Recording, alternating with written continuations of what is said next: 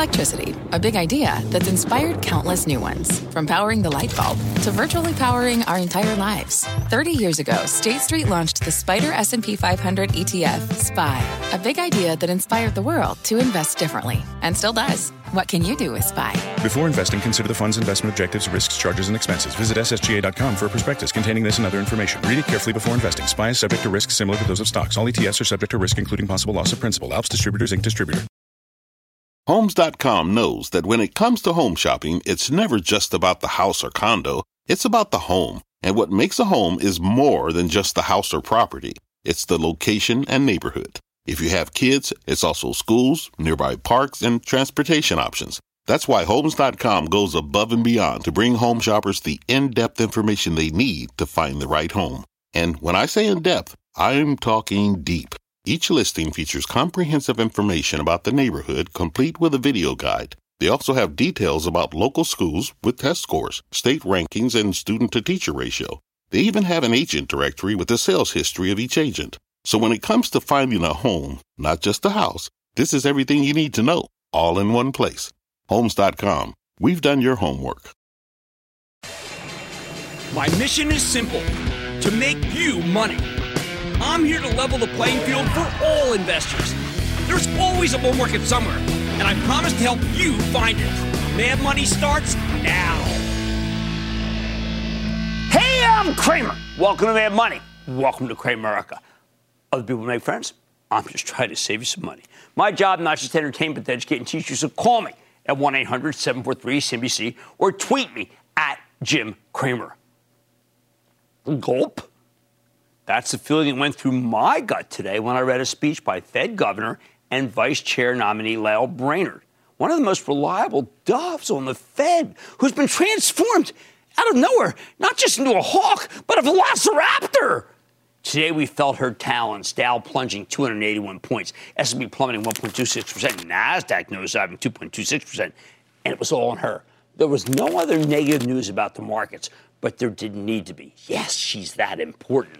It was a dramatic departure from just yesterday when we felt the economy would accelerate and all was good. Suddenly, everything you liked has become hated, creating a dangerously bipolar situation where I can only recommend lithium and some CNBC Investing Club counseling, as we put out multiple bulletins today about the need to be more conservative here because of this big change in facts. Now, normally I'm not that attentive to statements from individual Federal Reserve members. Others are. I prefer to focus on the merits of individual companies. Actually, I hate trading off every comment from our central bankers. But when I hear certain words from key members like Brainerd, words that indicate she's pivoting hard to a view that's much more negative for the stock market, well, you know what you have to do? You have to pull in those horns. See, Brainerd is widely considered the biggest protector of the working class on the Fed. She was Elizabeth Warren's pick to lead the Fed and got the nod for vice chair when President Biden decided to stick with Jay Powell. What matters here is that historically, Brainerd is a dove, which, of course, is good for the bulls. Because she wants to help the downtrodden, she's been a relentless advocate of pro-employment policies that also happen to be pro-inflation. That is, until today. Suddenly, she's got the most anti-inflationary position in the entire Fed. So we're going to go through some of these words, this verbiage, because it's that important. Listen to this. Today's inflation is very high, particularly for food and gasoline. All Americans are confronting higher prices, but the burden is particularly great for households with more limited resources, end quote. Now, previously, Brainerd was adamant that inflation was transitory. We get over it. Oh, speech after speech after speech as we emerge from the pandemic. Transitory. Now she says it's getting worse, not better. So, quote, getting inflation down is our most important task, while sustaining recovery that includes everyone. This is vital to sustaining the purchasing power of American families, end quote. In other words, the Fed has done its job well in terms of getting people's more jobs, but it's failed abysmally at keeping inflation in check, the other part of its dual mandate. Like Powell, Brainerd held out hopes that everything would calm down on its own, whether it be cars or homes or food, but nothing panned out on any front. Thanks to inflation, the real burdens on the poor have grown and grown. So now Brainerd seems, to feel, I guess, some remorse that's turning her into an anti-inflation zealot. As she said in today's speech, quote, it is a paramount, that's a tough word, paramount importance to get inflation down. Accordingly, the committee will continue tightening monetary policy methodically through a series of rate increases and by starting to reduce the balance sheet at a rapid pace as soon as our May meeting. Emphasis on me. Brainerd has been the conscience of the committee, determined to raise inflation to help people who work for a living. And she's giving many a speech concerned about the pace of the recovery for America's considerable underclass. Ever since she became vice chair, that was her mantra. Not anymore. Now she says, quote, given that the recovery has been considerably stronger and faster than the previous cycle, I expect the balance sheet to shrink considerably more rapidly than in the previous recovery, end quote. In fact, she's now talking about tightening, quote, over and above, end quote, what's expected. All right, here's the coup de grace, where those velociraptor talons come out, quote, currently inflation is much too high and subject to upside risk. The committee is prepared to take strong action if indicators of inflation and inflation expectations indicate that such action is warranted, end quote. All right, now, if I were to translate this into plain English spoken by just you and me, well, here's what it would be. It would be like, look out below. The biggest backer of low interest rates now wants much higher rates and wants the Fed's bond holdings, trillions of dollars, to be sold aggressively. The market can't handle that. That would give us instantly higher long-term interest rates. In other words, it's going to spike mortgage rates at the exact moment when it looks like consumers have already started pulling in their spending horns. Mortgage rates are about 5% right now. I bet that price is going to look like a steal in a couple of months because of this.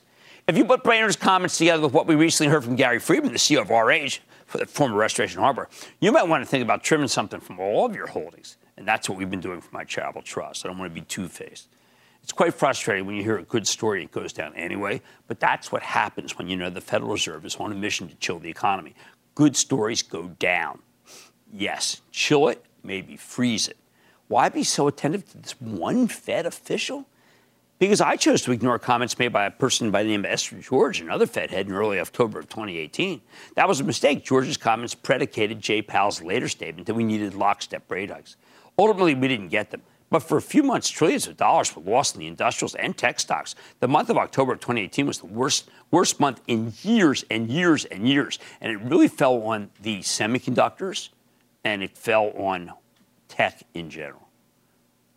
Okay, this time is different. Brainerd's not a hog. She's a dove who's recognized we've got the kind of persistent inflation that's most damaging for regular people. She's right. Exactly the people she took this job to help. Their wages aren't going up as fast as inflation. I won't allow myself to be oblivious to this wake-up call the second time. Again, as I told members of the Investing Club, I'm pulling in my horns and selling with alacrity. Listen, a year ago, Brainerd thought inflation was transitory and headed lower. Problem now is that we're beginning to see some real cracks in the economy. Mortgage applications going down and down and down, which could be deadly for the economy if this pace continues. Auto sales coming in much weaker than expected. Holy cow. Baltic freight rates, a great indicator of industrial demand, going down day after day. Meanwhile, there's a sense that European business is way off kilter precisely when China seems to be undergoing something close to a national COVID lockdown because their government refuses to use our superior vaccines. Now, I want people to mind my words. This is not a sell everything call. I've been through that. I've been through 40 years. I'm not saying that at all.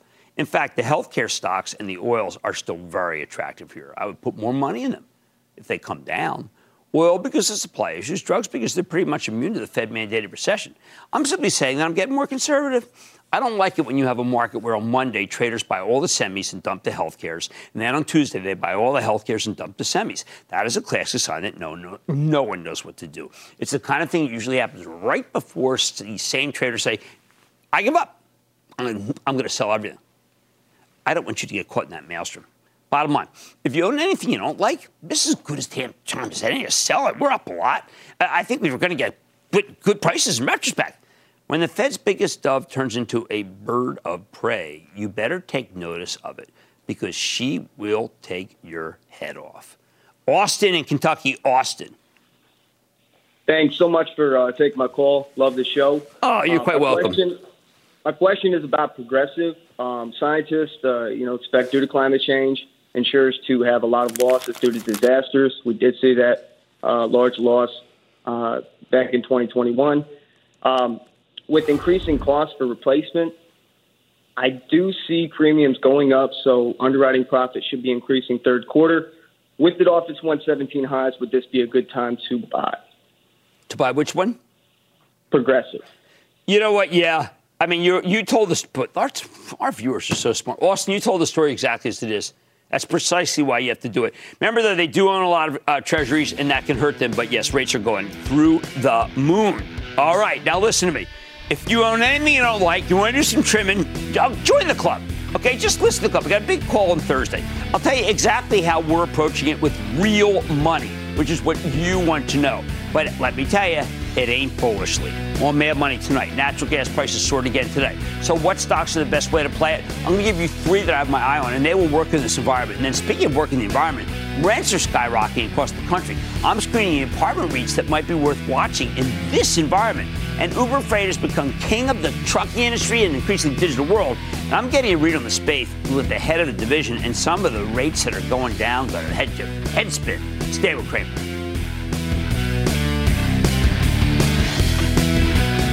Don't miss a second of Mad Money. Follow @Jim Cramer on Twitter. Have a question? Tweet Cramer. #MadTweets. Send Jim an email to madmoney@cnbc.com or give us a call at 1-800-743-CNBC. Miss something? Head to madmoney.cnbc.com.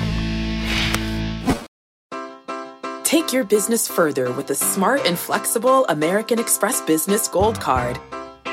It offers flexible spending capacity that adapts to your business. You can also earn up to $395 in annual statement credits on eligible purchases at select business merchants. That's the powerful backing of American Express. Terms apply. Learn more at americanexpress.com/business gold card. Fact. Running a business is not getting easier on your wallet. With higher expenses on materials, employees, distribution, and borrowing, everything costs more. Also a fact. Smart businesses are reducing costs and headaches by graduating to NetSuite by Oracle. NetSuite is the #1 cloud financial system, bringing accounting, financial management, inventory, and HR into one platform and one source of truth. With NetSuite, you reduce IT costs because NetSuite lives in the cloud with no hardware required. Accessed from anywhere, you can cut the cost of maintaining multiple systems because you've got one unified business management suite. You improve efficiency by bringing all your major business processes into one platform, slashing manual tasks and errors. Over 37,000 companies have already made the move. See how you'll profit with NetSuite, and then you can think of all the ways you could be spending the money you save.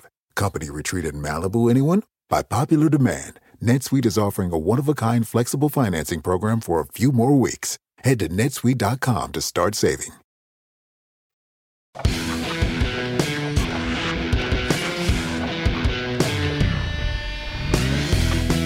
Natural gas prices soared again today, breaking through $6 here on production cutbacks and, yes, a chillier April.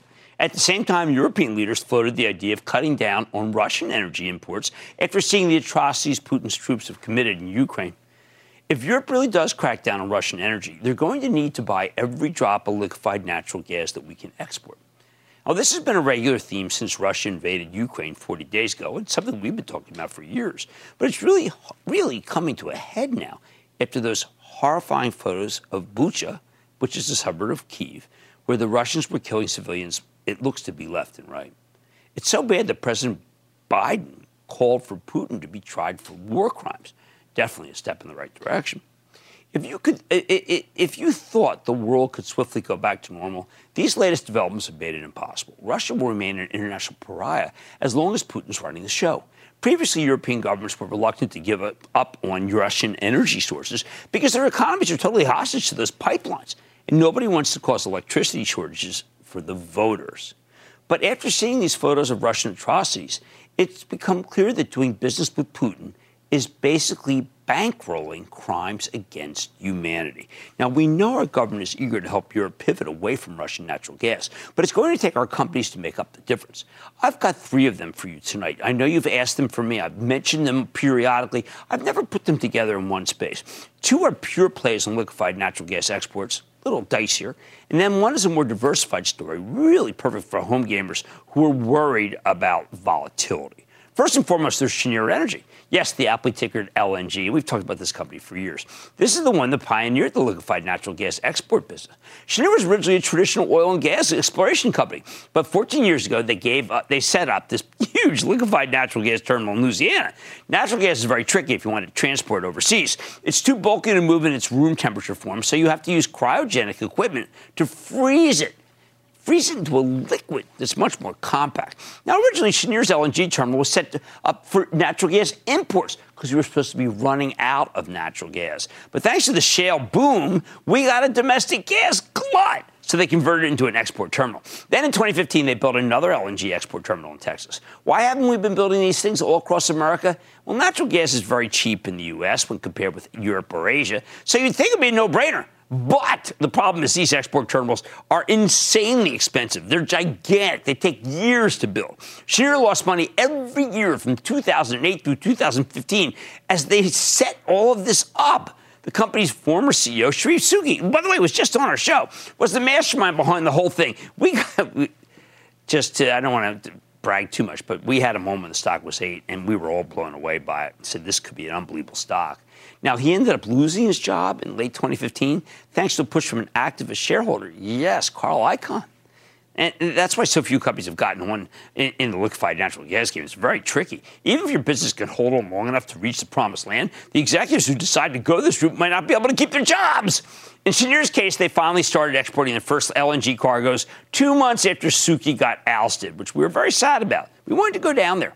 But once their facilities began running, this company became a cash machine. Cheniere's revenues jumped from less than $300 million in 2015 to $1.3 billion in 2016, and then north of $5 billion in 2017. By 2018, it was a Fortune 500 company. While they took a hit from COVID, energy prices have now come back with a vengeance, which is how Cheniere put up 70% revenue growth last year, with total revenue coming in at nearly $16 billion, as Sharif Suki said one day could happen. At the same time, their earnings have also grown rapidly. It's the safest pure play in the industry. At this point, Cheniere's really hit its stride, and they're still expanding their export facilities in Louisiana and Texas. It's the proof of concept that all of that liquefied natural gas investment really did pay off. Unfortunately, the stock has had a huge run. It's up nearly 100% over the last 12 months. But even after this move, the stock is pretty cheap on an EBITDA basis. Why? Because the analysts expect Cheniere's sales and earnings to peak this year. If you believe the LNG business can stay strong beyond 2022, then you've got my blessing to buy this one. But otherwise, it's possible the good news is already baked in, and we are in, suddenly, a not great stock market. Next up is, yes, Tellurian. This is the other liquefied natural gas pure play, and guess who's been founded? Yes, Sharif Suki again, and that was after he got exiled from Cheniere. Tellurian has basically the same story, except it got started a few years later. The company just commenced construction on its first LNG export facility in Louisiana, and Suki says they'll be shipping this stuff by 2026. Historically speaking, that's not a bad time frame at all, but it's still way off. Although, you know what? When you consider Cheniere stock has had a fabulous long-term run, right? So I don't blame anyone for wanting to speculate that Tellurian will be the next Cheniere.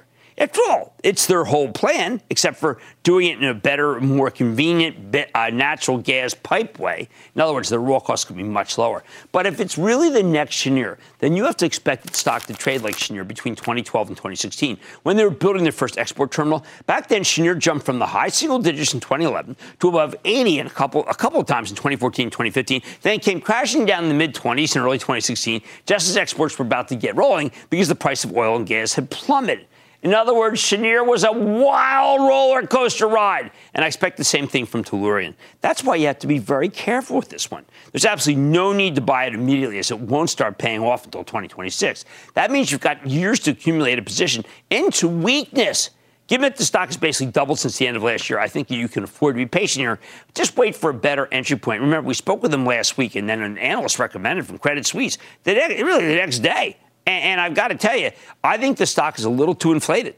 But when you look longer term, Sharif's track record is incredible. Finally, I want to highlight a company that we don't talk enough about. It's not a pure play, but does have a nice LNG export business and a safe one.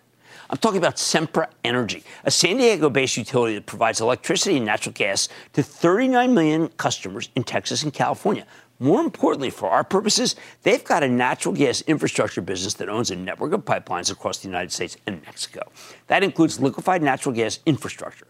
I could go on and on about Sempra's management have built up a tremendous collection of assets here, including some clean energy and carbon sequestration technologies. But tonight we're talking liquefied natural gas. In this business, Sempra's got a controlling interest in a liquefaction facility in southwest Louisiana that came online in 2019 and has since expanded, very lucrative. They've also got an LNG import terminal in Baja, California, that they've turned into a two-way facility that can handle exports too. And they're looking for new opportunities to set up more LNG terminals. Thanks to all of this liquefied natural gas exposure, Sempra stock has surged from 134 before Russia invaded Ukraine to 165 today. But even here, the stock sells for less than 20 times earnings, and it's got a 2.8% yield to boot. I like it long-term as it's the single best growth utility around with a terrific liquefied natural gas kicker and great management led by CEO Jeff Martin. The bottom line, if you're looking for ways to play Europe's demand for liquefied natural gas, and I know many of you are, I like Sempra Energy the best, even though that's not necessarily going to go to Europe, and it's not a pure play, because the remaining utility business is nice and consistent. But in this market where the Fed may mandate a recession, I can think of a lot worse places to be. Stick with Cramer. Coming up, which of these stocks can put a dent in your rent? Trust in Cramer to find the real estate plays that work for you. Next.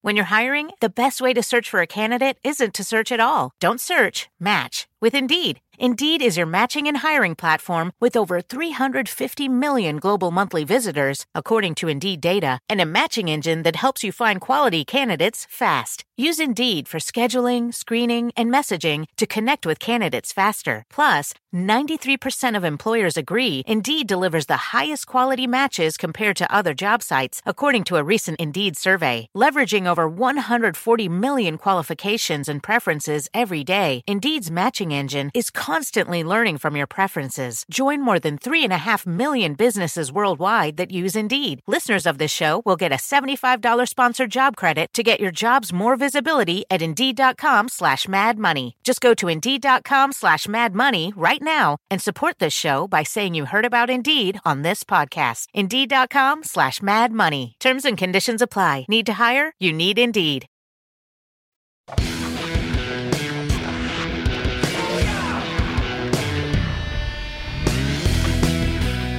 We spend a ton of time talking about rampant inflation at the supermarket, or the gas station, or the car dealership, especially today. But right now, the hardest hitting price increases are happening at home. I'm talking about the skyrocketing cost of rent, especially for those who live in apartments. If you don't own your own house, this is your number one expense, probably by far. And as anyone who's signed a new lease lately knows, it's just eating people alive all across this country. Last week, I told you that housing prices are probably headed lower in the not-too-distant future, perhaps much lower, as I said at the top, at least for single-family homes. And, geez, these mortgage applications, they keep going lower and lower. Between rising mortgage rates, sticker shock, and more inventory coming online, I expect the housing market to take a real hit by the end of the summer, the latest. But the red-hot rental market feels more durable to me. While buying a home is a choice if you can't afford it, then renting a place is a necessity. When a landlord raises your rent, all you can do is suck it up or move somewhere else that will also be more expensive than it was a year ago. We're seeing this dynamic everywhere. According to data from Zumper, that's a rental listing site, median national rents for 1- and 2-bedroom apartments have been up double digits year over year since last September. The rent for a 1-bedroom has been growing at a 12% clip year over year. For a 2-bedroom, it's a 14% clip. That's a huge increase. And I don't see any signs that the landlords will show you any mercy anytime soon. With mortgage rates soaring, you may be trapped in that apartment. And remember, we're only talking about the median apartment. Some regions are much, much worse. Many of the cities that were hit hardest during the pandemic in terms of occupancy are now coming back with a vengeance. In Miami, the rent for a 1- or 2-bedroom apartment is now up nearly 40%. That's the most extreme. But we're seeing 20 or 30% rent increases in Tampa, Florida, Knoxville, Tennessee, Austin, Texas, Tulsa, Oklahoma, New York City, Orlando, Seattle. Unless you own your own home, these rent hikes can devour your bank account. But maybe there's a silver lining here. Since higher rents are only good news for landlords, why not just buy a landlord, or at least a piece of a publicly traded landlord? Don't just be a renter. Be a rentier via one of the apartment real estate investment trusts, or REITs. So which is the best? Now, this is very hard to do. I wanted to do a rigorous comparison, the same way you rigorously compare apartments when you're looking for a new place to live. This is also a good teaching exercise because I want you to know the smart ways to compare REITs, as they've been one of the few strong areas in this market. We'll start with the universe of apartment REITs. Conveniently, there's an index, the FTSE NAREIT, N-A-R-E-I-T, Equity Apartment Index, there's a mouthful for you, that includes all apartment REITs listed on the New York Stock Exchange, the Amex, or the NASDAQ. There are 17 total. We're now narrowing that down to the 10 largest. Avalon Bay Communities, Equity Residential, Mid-America Apartment Communities, Essex Property, UDR, Camden Property, not Camden, New Jersey, Apartment Income REIT, American Campus Communities, Independence Realty, and Next Point Residential. And these are always just kind of talked about, but not in the way we're going to do them. From here, we got to narrow it down using key metrics. We're going to judge these apartment REITs on 5 different criteria. Same-store net operating income growth, projected revenue growth, projected funds from operations growth valuation, and, of course, their dividend yields, because isn't that what we're looking for? Let's start with same-store net operating income, which is similar to same-store sales you'd see from a restaurant or a retailer, except in this case, it's telling you how much more profitable the existing properties were versus a year ago. Ideally, I'd rather look at the same-store revenue, but not all these REITs give you that level of detail. So we need to go with the net operating income instead. When you look at the same-store net operating income growth for the fourth quarter, these apartment REITs clearly fall into 2 classes. There's Independence Realty, Camden Property, American Campus Communities, Next Point, and Mid-America Apartments. They all had double-digit growth ranging from 12.1 to 15.1%, while the others merely in the mid-single digits. Of course, the same-store sales numbers don't tell the full story because they only show you how old properties are doing. But many of these REITs are putting up new buildings left and right. And that's why we also look at the projected revenue growth for the full year. Using these numbers, once again, Independence Realty comes out on top. It should grow at a 143% clip thanks to its merger with Steadfast Apartment, and that was in December. After that, you've got this Avalon Bay that I like personally. It's 25%. Then UDR, this Camden Property, and Next Point in the mid-teens. Now, at the end of the day, what really matters are the earnings. But you see, the REITs are a little different. Rather than earnings per share, they have a thing called funds from operations per share, FFO. That's the apples-to-apples metric in the REIT business. Look at the estimates for 2022. Next Point's at the top of the pack, followed by Independence Realty, Camden Property Trust, Avalon Bay Communities, and Equity Residential. You may notice there's a lot of overlap across these metrics. Avalon Bay is putting up excellent revenue and funds from operations numbers. Camden Property Trust held steady across all 3 key metrics. That said, the financials alone aren't enough to make a decision. This is hard. These are hard. But you might want one of these, so I got to keep going. You also need to know about the price, so let's talk valuation. Sure enough, the ones with the strongest numbers are also the most expensive. Next Point trades at nearly 30 times funds from operations. This Camden Property, Mid-America, Equity Residential, Avalon Bay, Independence Realty, they are 26 times funds from operations. These are not cheap. Among the cheap one, American Campus Communities trades at 23 times funds from operation, and it's got okay financials, even if it's far from the best. Dividend yields. The income you get. Naturally, the ones with the best growth have the lowest yields, but if you're looking for an apartment REIT with good fundamentals and a solid payout, then it's Equity Residential. That's got a 2.75% yield, and Avalon Bay, 2.5%. Not bad. For one with slower growth, American Campus Communities sports a 3.4% yield, which is pretty good and maybe not worth the risk. Now, put it all together, and I think there are 4 names that you should consider. Independence Realty, American Campus Communities, Avalon Bay, and Camden Properties. And all these, let's get those up there. I think it'd be great there. Independence Realty was created when Old Independence merged with Steadfast Apartments late last year. They've got major exposure to the Sunbelt region, which is red hot because it's also the low-tax region.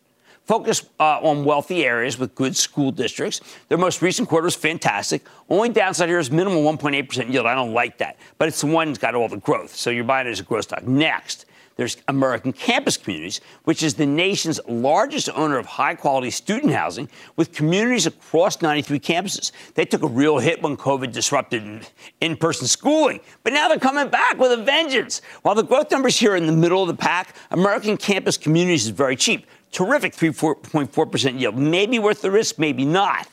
Third is the one that I think most people know best, which is Avalon Bay. This is one of the larger, more established players that's all about New England, Mid-Atlantic, West Coast. Just a very solid operator, excellent numbers, nice and straightforward. And finally, here it is, Camden Property. Now, this was just added to the S&P 500 on Monday. It's another Sunbelt name that's growing like a weed. While it's on the expensive side and has the lower yield than most, you're paying up for that terrific growth rate, which makes perfect sense to me. Bottom line, with rents skyrocketing all across America and with uncertain housing prices because of mortgage rates, you might want to own one of the best apartment REITs. You got to take your pick from Independence Realty, American Campus Communities, Avalon Bay, or the one I like best, which is Camden Property Trust. Let's go to Grace in Florida. Grace! Hi, Jim. How are you? Love your show. Oh, thank you. Want to get your thoughts on EXPI. I bought it in August, around $44, gone down more than 50%. Should I sell or hold? Let me think. You know, I'm not a big fan. I'm trying to figure out whether it's worth it. You know, I'm pretty negative here, but you're selling it at the low. That's, I don't know. I mean, I think it's too low to sell. Honestly, I think that there's a good chance to be able to make a bit of a bounce before you get rid of it. Okay, with rent skyrocketing, I want you to own. This is one of these things this is very different from a traditional stock you might be interested in, so we had to spend a little more time on it. I want you to consider Independence Realty, American Campus Communities, the highest yield here. Avalon Bay, the most trusted, and Camden Property just added the S&P, kind of the hottest one. Much more money ahead, including my exclusive with the head of Uber Freight.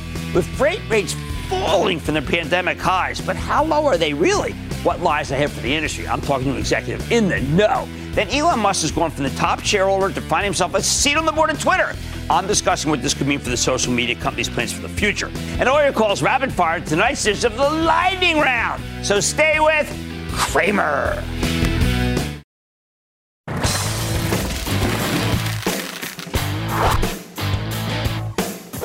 Today, the market sold off as one of the Fed's most dovish members turned into an anti-inflation crusader.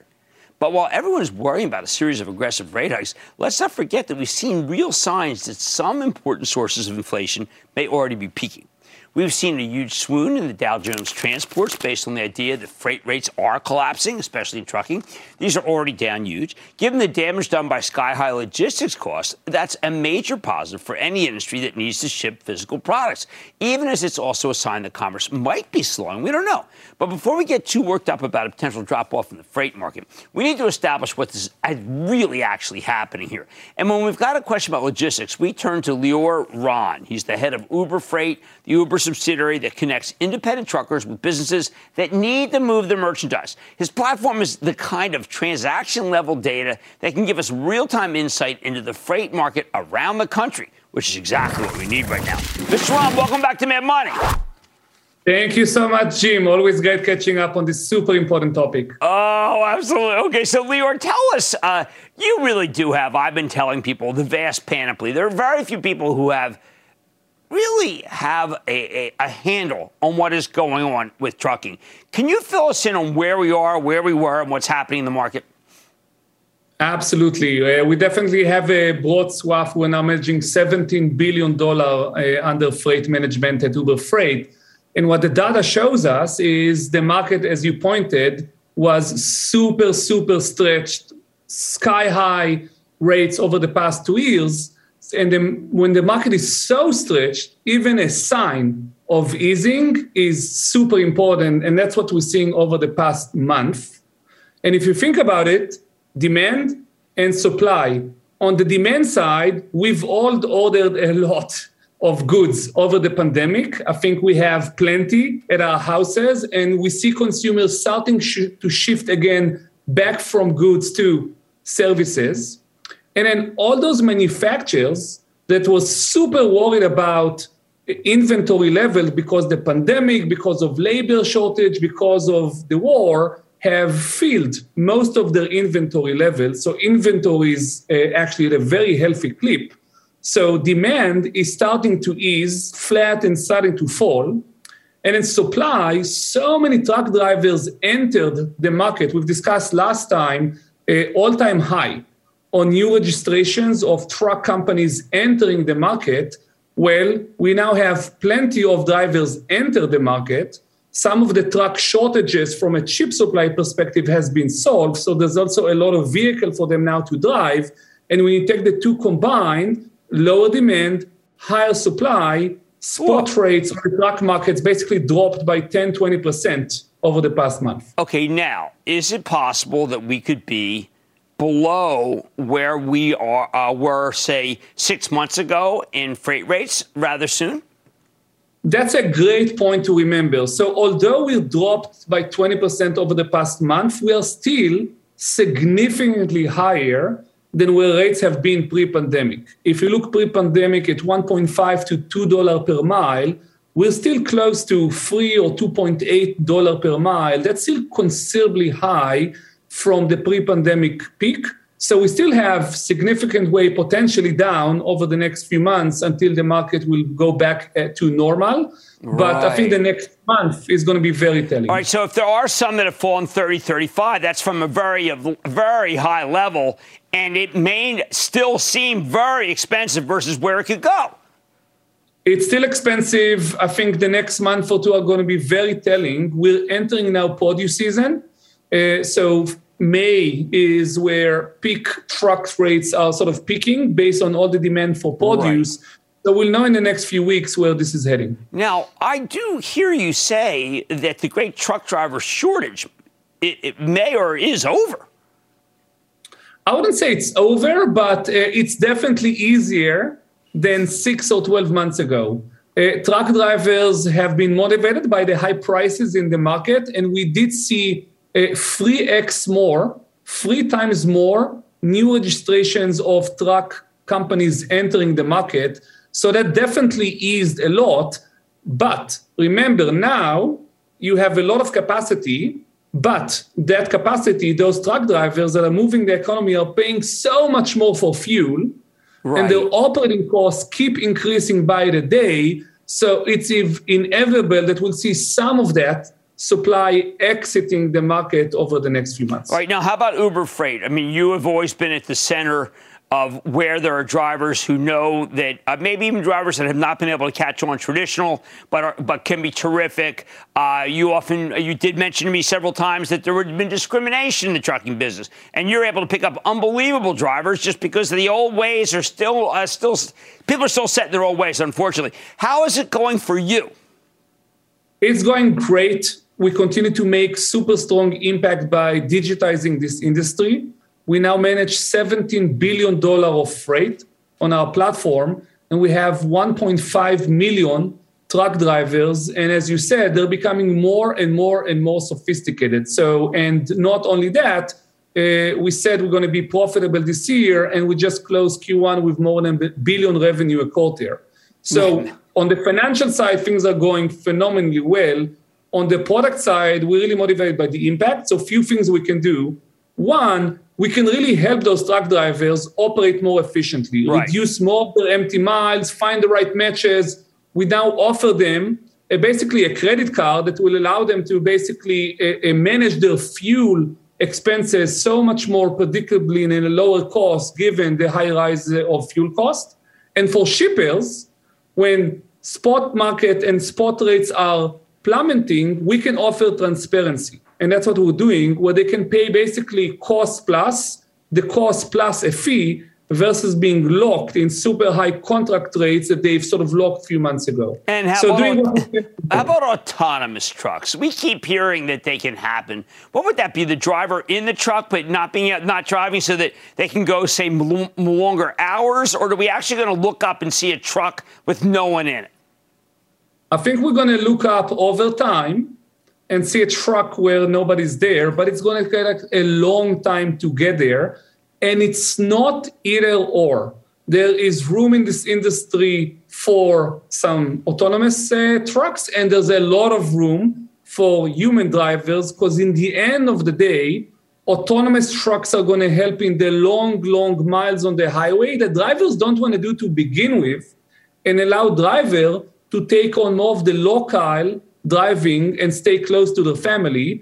And this is a future. It's going to take some time to happen, But I think it's happening. We are actively on the Uber Freight network today, are moving autonomous loads in Texas between Dallas and Houston on I-45. And although this is the sort of exception to the rule, over the next few years, I think we're going to see more deployments, more routes until that milestone where there's going to be a truck fully driven autonomously. But again, it's going to take a long time to get there. And it doesn't mean that human drivers cannot coexist with autonomous trucks. Well, look, I mean, you're fascinating as ever. I do need to stay close to you, because if we are at a tipping point, it's not going to be 25. It's not going to be 35. We can get rates very, very low, particularly with oil up. We need those, don't we? We do. Yeah, the market is super interesting. Never a dull moment in trucking, and we'll see how the market progresses in Q2. Okay, Lior, it's great to talk to you. It's great to see you. I miss you, buddy. Thank you so much for coming on the show. Thank you. This man, Lior Ron, knows more about what's really happening. Now, you can see the rates are coming down, but off of such a high level that so far it still might not matter. And oil is just way too high. There's just things happening right now that are very hard to make sense of. Bad Money's back in.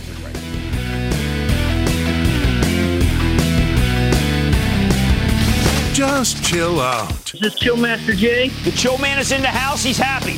The lightning round is coming up when Mad Money returns.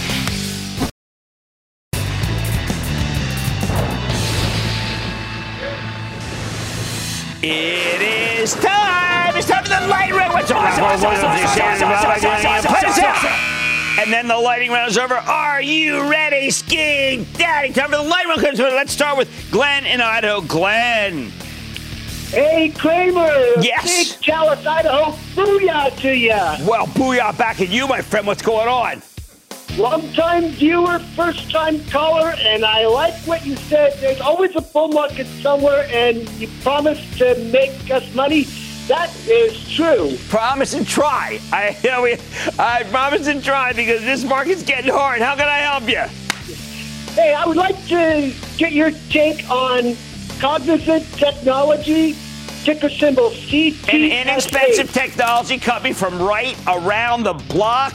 Does good analysis. I think it's fine.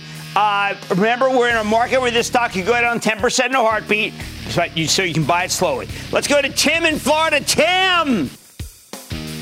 Jim, the Cramer candle of wisdom keeps me enlightened. How do you like that, huh? Can you beat that? Good to have you. What's going on? I said the Cramer candle of wisdom keeps me enlightened. Totally. I love the candle's going to stay burning here. It's not a candle in the wind. This is not Elton John. What's up? Energize me on NOV. I think I will, sir, because I think that the old National Oil Well Varco's got some real good years ahead of it. After some lean years, it's time for the good years. Michael in Florida. Michael. Hey, Jim. Thanks for taking my call. Of course. Yeah. So, your wife wants one. 40,000 plus people reserved one. No chip shortages, no production delays coming out this year. Is it time for some Fisker love? All right, Fisker is the ultimate spec stock. They're going to lose money far as the eye can see. I saw Henrik. Don't forget, Bill McDermott's on the board. I think it's a great spec, but it's only a spec. Sam in California. Sam. Hey, Cramer, how are you? I'm not bad. Sam, how about you? Can't complain, man. No complaints from Sam. No complaints. Hey, I want to get your thoughts on United Airlines. All right, United's going to go up because there's this bid for Spirit. Oh my God, it's too crazy from JetBlue. Now, the government is not going to let this happen. I'm saying it point blank. They should have spoken to the lawyers, or they should have come to me. I would have saved them a lot of money, and I'm better than they are. Wow, how about that for Ubers? And that, ladies and gentlemen, is the conclusion of the Lightning Round. The Lightning Round is sponsored by TD Ameritrade.